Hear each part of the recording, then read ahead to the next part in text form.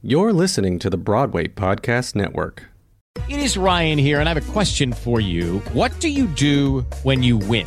Like, are you a fist pumper, a woo-hooer, a hand clapper, a high-fiver? I kind of like the high-five, but if you want to hone in on those winning moves, check out Chumba Casino. At ChumbaCasino.com, choose from hundreds of social casino-style games for your chance to redeem serious cash prizes. There are new game releases weekly, plus free daily bonuses, so don't wait. Start having the most fun ever at ChumbaCasino.com. No purchase necessary. VGW Group. Void where prohibited by law. See terms and conditions. 18+. Okay, round two. Name something that's not boring. A laundry? Ooh, a book club. Computer solitaire, huh? Ah, sorry, we were looking for Chumba Casino. That's right, ChumbaCasino.com has over 100 casino-style games. Join today and play for free for your chance to redeem some serious prizes. ChumbaCasino.com. No purchase necessary. Void where prohibited by law. 18+. Terms and conditions apply. See website for details. I wanna be a producer with a hit show on Broadway. I wanna be a producer. Hey guys, it's Ken. Quick announcement before we get into this week's podcast. Have you ever been curious about how Broadway investing actually works? Maybe you want to put some money into a show yourself, find the next Wicked or Hamilton, or maybe you're raising money for your own show and you just have some questions about where that money actually goes. Well, I'm teaching a Broadway Investing 101 seminar on November 7th that will answer all these questions and a whole lot more. November 7th, 2 o'clock, right here in New York City. You can sign up by going to theproducersperspective.com and clicking on the Consulting and Seminars tab, and all the information is there. Hope to see you on November 7th at 2 o'clock. Now enjoy the podcast. Hey, it's Kaylee Cuoco for Priceline. Ready to go to your happy place for a happy price? Well, why didn't you say so? Just download the Priceline app right now and save up to 60% on hotels. So whether it's Cousin Kevin's Kazoo Concert in Kansas City, go Kevin, or Becky's Bachelorette Bash in Bermuda, you never have to miss a trip ever again. So download the Priceline app today. Your savings are waiting. Go to your happy place for a happy price. Go to your happy price, Priceline. With Lucky Land Slots, you can get lucky just about anywhere. Dearly beloved, we are gathered here today to... Has anyone seen the bride and groom? Sorry, we're here. We were getting lucky in the limo and we lost track of time. No, Lucky Land Casino, with cash prizes that add up quicker than a guest registry. In that case, I pronounce you lucky. Play for free at LuckyLandSlots.com. Daily bonuses are waiting. No purchase necessary. Void where prohibited by law. 18+. Terms and conditions apply. See website for details. Hello, everybody. Ken Davenport here. Welcome back to the Producer's Perspective podcast. Now, before I introduce today's guest, I have to tell you a little story. So, as you all know, I talk to lots of theater goers at my own shows, on the subways, when I see people holding playbills. And the other night I approached a couple from Georgia who I saw holding a playbill, and they said they were in town seeing some shows. And I asked them what shows they were seeing, and they said, oh, we've seen 3 shows. We saw Book of Mormon. Yes, you hear the laughter already. You know what's coming. Book of Mormon, Something Rotten, and Aladdin. And they, of course, they love them all. And what do all 3 of these shows have in common? Well, all 3 were directed and choreographed by the man who is here to talk to you today. Welcome to the podcast, Tony Award winner Casey Nicholaw. Welcome, Casey. Thank you. Hi, everyone. Now, I swear that is an absolutely true story, and thank God she loved them, because it really would have been a Thank bummer. God. Yeah, you would. I wouldn't have let you start with that. We but- really liked 2 of them. 2 of them were so good. It is crazy, though, when you think about it. You have these 3 real mega $1-million club shows on Broadway right now. You have a bit of a divining rod for finding these hits as well as making them into hits. What do you think is the secret ingredient to that? Oh, I have no idea, actually. I mean, South Park's a big ingredient to Book of Mormon, and Aladdin is a big ingredient to Aladdin. You know, Something Rotten is just a show that totally appealed to me when Kevin McCullum brought it to me, and it's just been a labor of love. We absolutely love the show. But as I always bring you up as an example of directors and choreographers and who you should look for, because even when you go back further, Drowsy Chaperone, which was your debut as a director, right? Yep. Spamalot was a hit. in fact, if you look at your Playbill Vault list, I have like 7 shows you've done in a commercial Broadway arena. And it looks to me like 5 have been commercial successes. Your recoupment rate is outstanding. It's pretty awesome.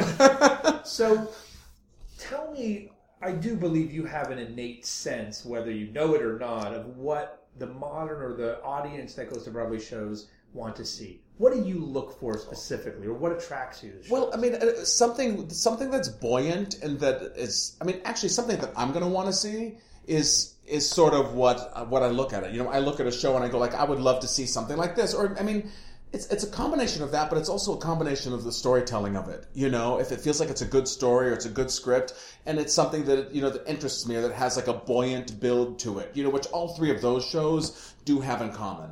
You know, the storytelling is fantastic in those shows. So you mentioned the shows that you would want to see. Tell me a little bit about how you got into the theater in the first place, where it all began. Oh, it all began in San Diego, really. You know, my parents were not from a theatrical background, and they just saw that I was interested in that. And I think that's when I sort of found myself, you know, as a young kid. You know, 13 years old, I was suddenly a dancing Indian in Annie Get Your Gun in San Diego in junior theater there, and, you know, made new friends because high school was not for me, and junior high school was not for me. I just felt like such a misfit, you know, bad at sports, made fun of, all that kind of thing. And then I found like my theater family, you know, and that was great, you know, finding a place to sort of fit in that way. And then you made the move to New York City to become a performer here? Yeah, but I mean, it sort of started earlier, like in San Diego, because, you know, I did a show at the Old Globe when I was 15 with Greg Barnes, who was in it as well, and Brian Stokes Mitchell was in it, and Kathleen and Jimmy was in it, and, you know, I learned so much from being in that situation, and I just knew that I wanted to move to New York. You know, I stayed at UCLA for like a year and a quarter, and I was like, I'm out of here, basically. Because I just knew I wanted to be here. So you get here, and what happened next? I got here. I waited tables for a really long time. You know, I came as a performer. You know, I had $50, nowhere to live, slept on people's couches, which, you know, you kind of could do then. Waited tables absolutely everywhere. Watched all my friends get their equity cards. Lost my hair. You know, and once I lost my hair, then I started working. You know, and I got... Absolutely. I couldn't get jobs at all. You know, and then... I sort of, but you know, it's those informative times, I sort of developed my sense of humor when I lost my hair. Because it was a very self-deprecating sort of sense of humor, but you know, I wanted to be the first to talk about my hair loss before people started commenting on it. And everyone's looking at my forehead when they're talking to me like, hey, I haven't seen you in a long time, great. Yeah, how are you? And their eyes just like focused up at the top of my head. But, you know, then I started, you know, getting in the ensemble of all these shows, and I was always, you know, the waiter or the gangster or the stagehand or the, you know, all those parts. But I loved it. First Broadway show? Crazy for You. Crazy for You. Yeah. What a great show that was. Awesome.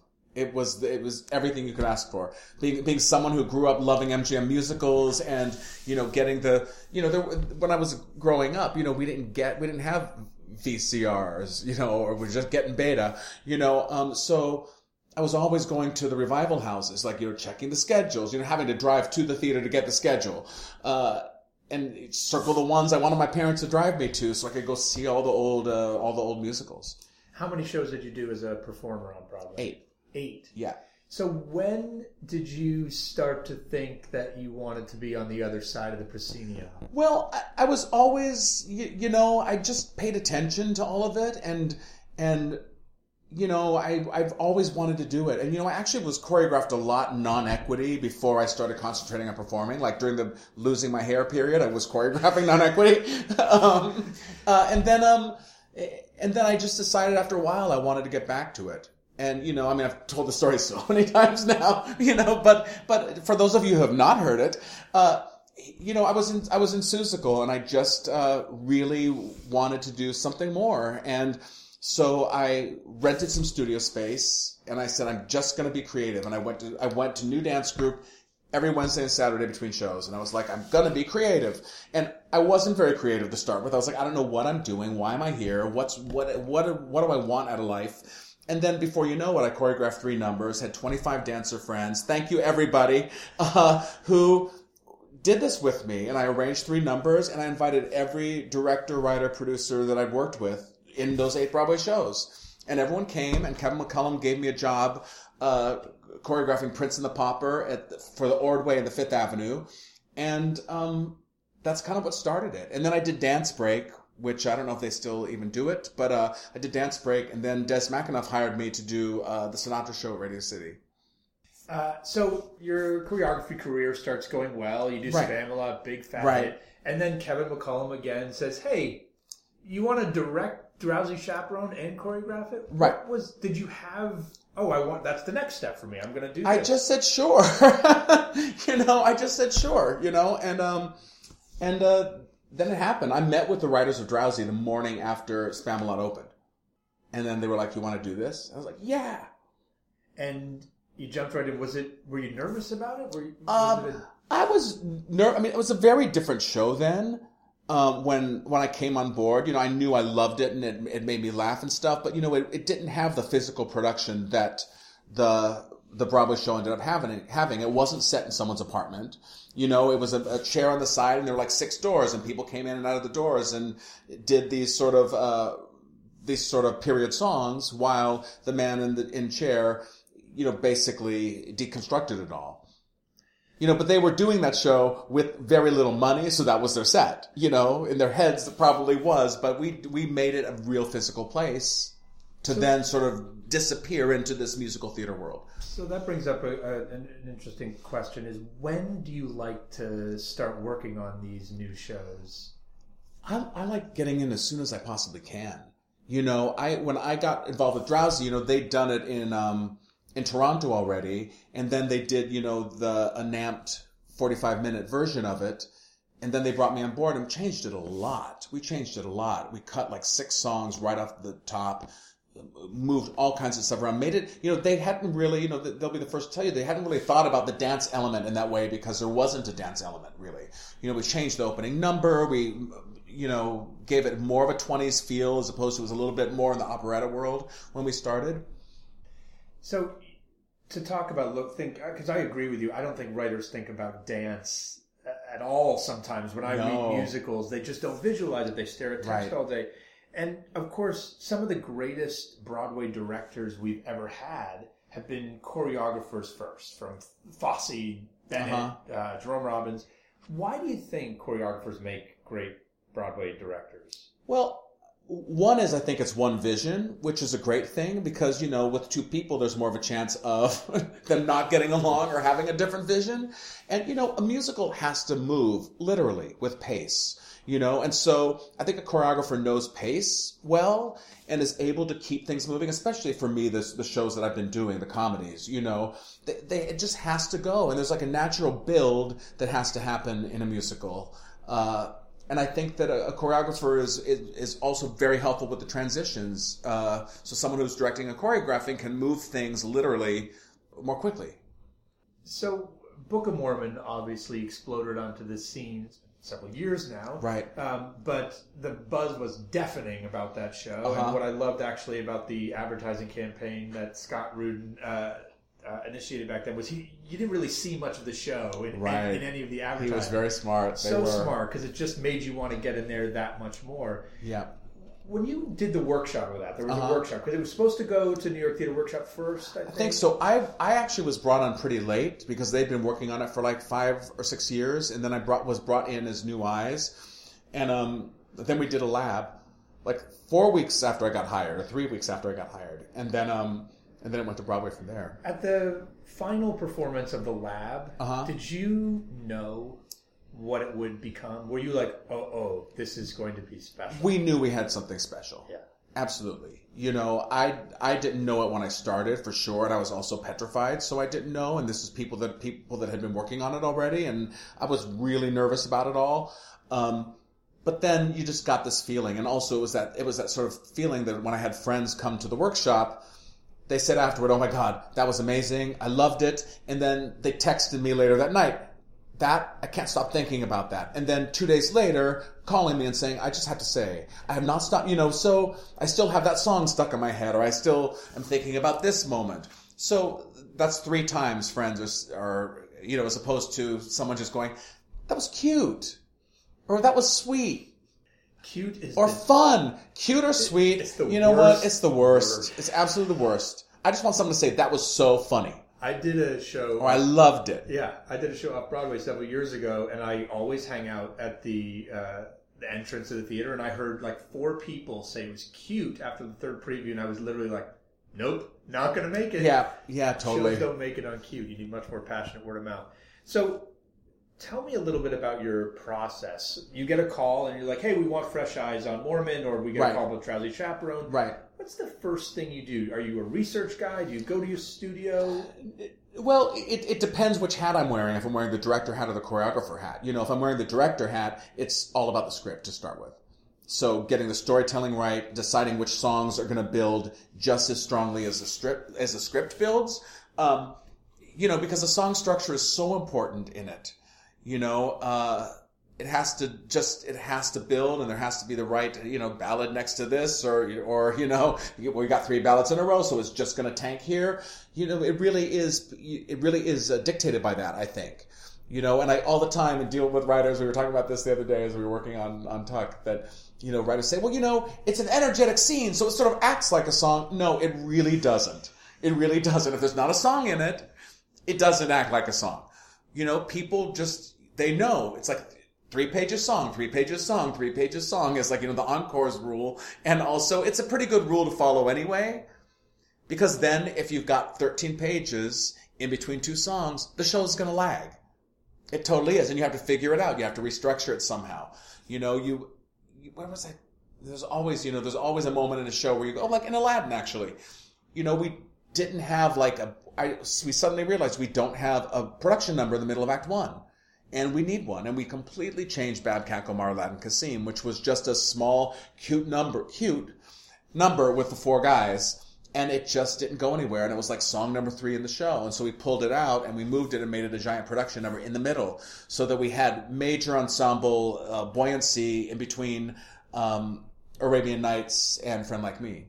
So let's talk about Aladdin a little bit, which is obviously a big fat hit here. But when you did the tryout in Toronto, there was all this scuttle like, ooh, maybe it's not working. Maybe it's not working. And maybe it's a turd. Yeah. I love your bluntness. I would never say that. But honestly, I was saying, I was like, this can't be a turd. This can't be a turd. I just kept saying that. And it was feeling like that. And everyone just completely rallied. And, you know, I went into killer mode. And, you know, I kept talking to Natasha Katz. And I'm like, I'm going into killer mode now.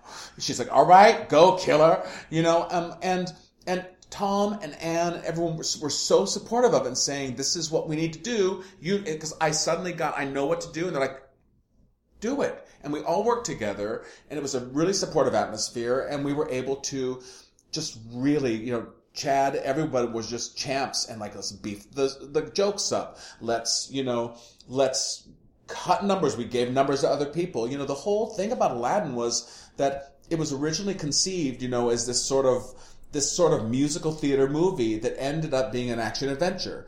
And part of the conceit of the musical theater part of it was that Babcock, Omar, and Kassim narrated the whole story. So we thought, perfect! And we used all the stuff that, you know, Howard and Alan had done with those 3 guys narrating, and we realized that it was a mistake.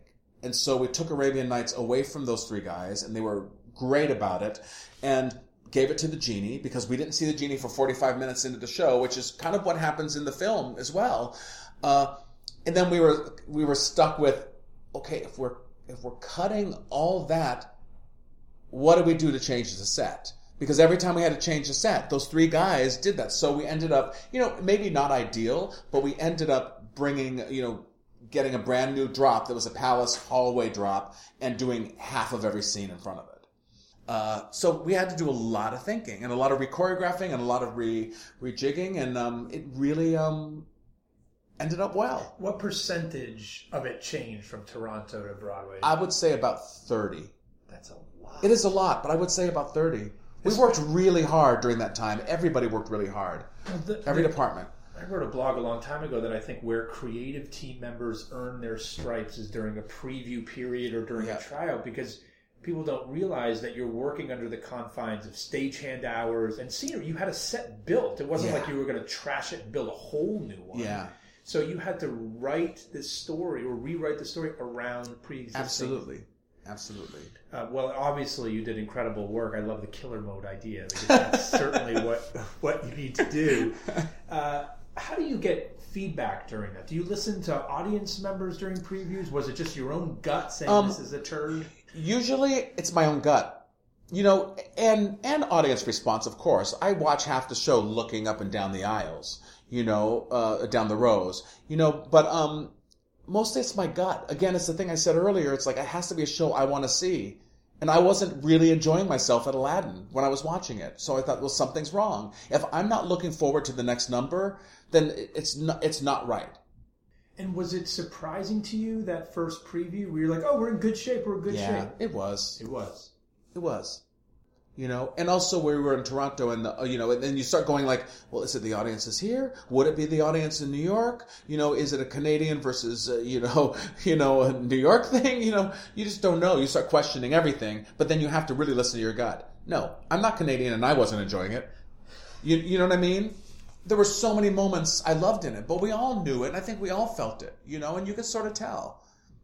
And you can sort of tell in actors a little bit too, you know, when you start getting a little disgruntled about things. You can go, okay, maybe things aren't so good. You just have to watch everything for signs. You really do. So we talked a little bit about how you prepare as a director. How do you prepare as a choreographer? So you get, here's a big dance number I have to do. What's the first step in creating that number? Well, actually, it's even before that you get a song and you don't know what it's going to be. And then I'm like, hey, I think this should be a big dance number. You know, so it sort of starts there. And then the next thing is always Glenn Kelly or David Chase. But for the most part, Glenn's the person I've worked with the most. And you know, so I'll say to Glenn, I want a big dance number here. And he'll just go write something. And then we'll start working together. I'll say, oh my God, I love this part of it. And he inspires me so much. I mean, he is just one of the unsung heroes of bringing all the shows that I work on to life. You know, and many people, Susan Stroman and, you know, Warren Carlyle, that they use Glenn, and he's absolutely fantastic. You know, so then it goes with that. And then I basically sit on the floor and close my eyes and watch it as a movie like a million times while Glenn's playing it, and see what I want to see and see where it lags and see where I need more. And then, you know, then after that, I'll get the associates, my associates, which, you know, for those 3 shows we talked about, John McGinnis has been the associate choreographer, and then, you know, Jen Werner and Steve Bebout and Scott Taylor have been the associate directors, and, you know, we'll go in a room with Glenn and for a week just try to start staging the numbers, and then we'll get, you know, like 6 dancers or something and put all the numbers together with those people. Actually, never even thought about that. If you think about it in terms of like writing music first or lyric first, so your dance numbers are music first. Absolutely. And for me, I don't think everybody works that way. I don't know if everyone works that way, but that's it for me. And so much of the numbers that you've done have so much comedy in them, right? Especially the Mormon stuff, of course, and Chaperone. Where does that just come out of that movie in your head? Do you improvise with the dancers? It does. It does come out of my head in that way, you know. And also, it has to stay true to, you know, to me, it has to stay true to the feeling of the show. Because, you know, if you're doing a big comedy, if you're doing Book of Mormon, the numbers have to be funny too. You can't just stop and do a dance number for no reason, just to have energy, you know. You can a little bit more in Aladdin. It doesn't have to be as funny unless it's the genie, who's a funny character. But, you know, Something Rotten and Mormon both have to have those hooks, and Drowsy did too. So you have 3 big fat hits here in New York. You have another show coming up. But in addition, some of these shows, of course, are all over the world now. Book of Mormon in London. Aladdin, I'm sure, is going to be super global. I think what a lot of people don't realize is that your job is not over after opening night. No, it's not. How much of your time do you spend maintaining these shows? Quite a bit. You know, I return to the shows quite often, and also when there's understudies going on or there's a cast change or something, to just make sure that the show stays in as good shape as possible. And it gets difficult after 4 years, you know. With the show, and it's great. It's great, but it's a lot, and I just want to be sure I'm still involved and keeping everything in as good shape as when it started. And tell me a little bit about Tuck, the next show that opens this year for you. It's a beautiful show. It really is. I love it. And Claudia Scheer and Nathan Tyson and Chris Miller are the authors and composer and lyricist. And it's a really beautiful, heartwarming story, basically about it was written in 70. I forget exactly which year, but in the 70s, about to help younger kids / early adults how to deal with life and death. And it was a story about, a family that lives forever. And if you had that choice, would you? And what the circle of life is. And it's a beautiful story. It's not a big fat musical comedy. It is not at all. It really isn't. But I was so drawn to the humanity of it. Great. Now, what else is coming up for you? I had John Breglio on this podcast a few weeks ago. And he broke the news that you'd be doing Dreamgirls in London with us. Correct. So how did that come about? I'm so excited. I'm just so excited. I don't know if I'm supposed to, but the news is already broken, I guess. And we've had auditions in London, so I guess people know what's happening. But no, Sonia Friedman, when I was at the Olivier's during the Book of Mormon year, said, "I have the rights to this. Would you be interested in doing this?" I was like, "Are you kidding me?" It is seriously my favorite show. I moved to New York in 1982. I, stood for it, 6 or 7 times. I love it. Absolutely love it. And I'm so excited. And it's never been done in London, which is one of the cool things about it. So you've worked for some of the best and most powerful producers in the business, from Scott Rudin to Kevin McCullum to Disney, of course. Tell me a little bit about what you like a producer-director relationship to be like, without naming who's your favorite. No, I think that my favorite producers to work with, I think the best thing is we all meet, they trust me, and then the thing is that they have opinions, and then they leave me alone during the rehearsal process, and then they're able to be fresh eyes and have lots to say. They'll come after Act 1 run or after Act 2 run, and then when we're doing the runs in the studio. But then once we go into previews, that's where it's most helpful to have that person really, weigh in with us. So advice for people that want to do what you do, that want to direct, choreograph? Honestly, just make it happen. Really, figure out a way to do it and work really hard. It's a different thing for me because I didn't end up being an associate or anything first, but I think that part of my work ethic as a performer and my experience being a performer in Broadway shows was what people knew I was reliable and had a sense of humor and all that kind of thing before I started doing this. Any shows that you want to do before, like your dream list besides Dreamgirls? Except for Dreamgirls, everything I've done really has not been a revival. It's been something original. The big one on my list was Most Happy Fella, and I got to do it in Encores, year before last. The other one for me is Me and My Girl, which I've always wanted to do. What about writers the South Park writers coming to Broadway, of course, was a very exciting thing for all of us. And anytime someone very successful from the other coast, if you will, or from somewhere else is exciting to us. Any writers that you think, God, they would have a great Broadway musical in them? I don't know offhand. I have to think about that. And I think I don't want that in here. Fine. Okay, last question, which is perfect for you because I ask every single person on my podcast this question. It's now been called my genie question.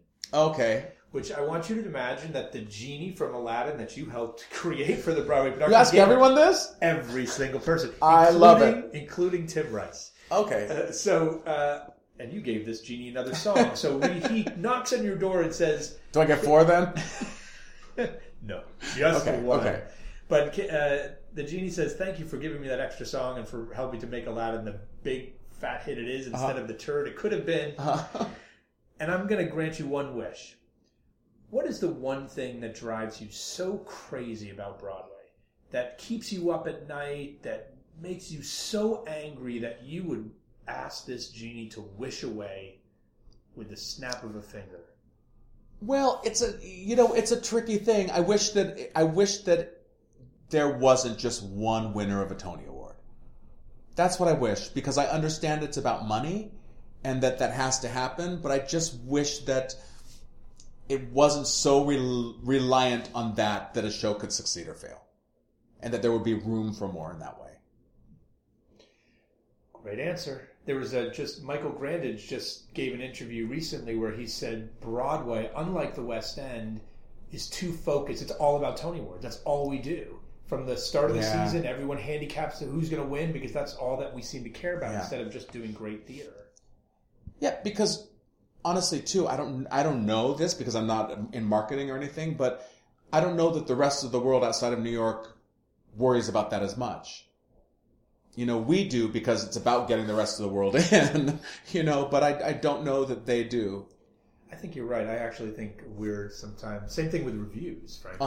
I think it's our own ego that we're trying to serve more than the audience. Yeah. But I think if someone comes and they're only going to see one show, they're going to they want to know which the best one, by definition of winning an award, is. Well, I want to thank you so much for spending the time with us. I know you're very busy. You've got to maintain all these productions around the world. And thank you for your contribution to the theater. You have an unbelievable track record, and it's really something that we can all learn from. So thank you for sharing your wisdom with us. Thanks to all of you for listening. We've got another director next week. We have the original director of Les Mis, Mr. John Kerr, joining us. So tune in then. Don't forget to subscribe, and thanks so much. Hey guys, don't forget about the Broadway Investing 101 seminar on November 7th, 2 o'clock. Go to theproducersperspective.com and click on the Seminars tab for all the details. We'll see you then. I'm gonna be a producer. Look out, Broadway, here I come.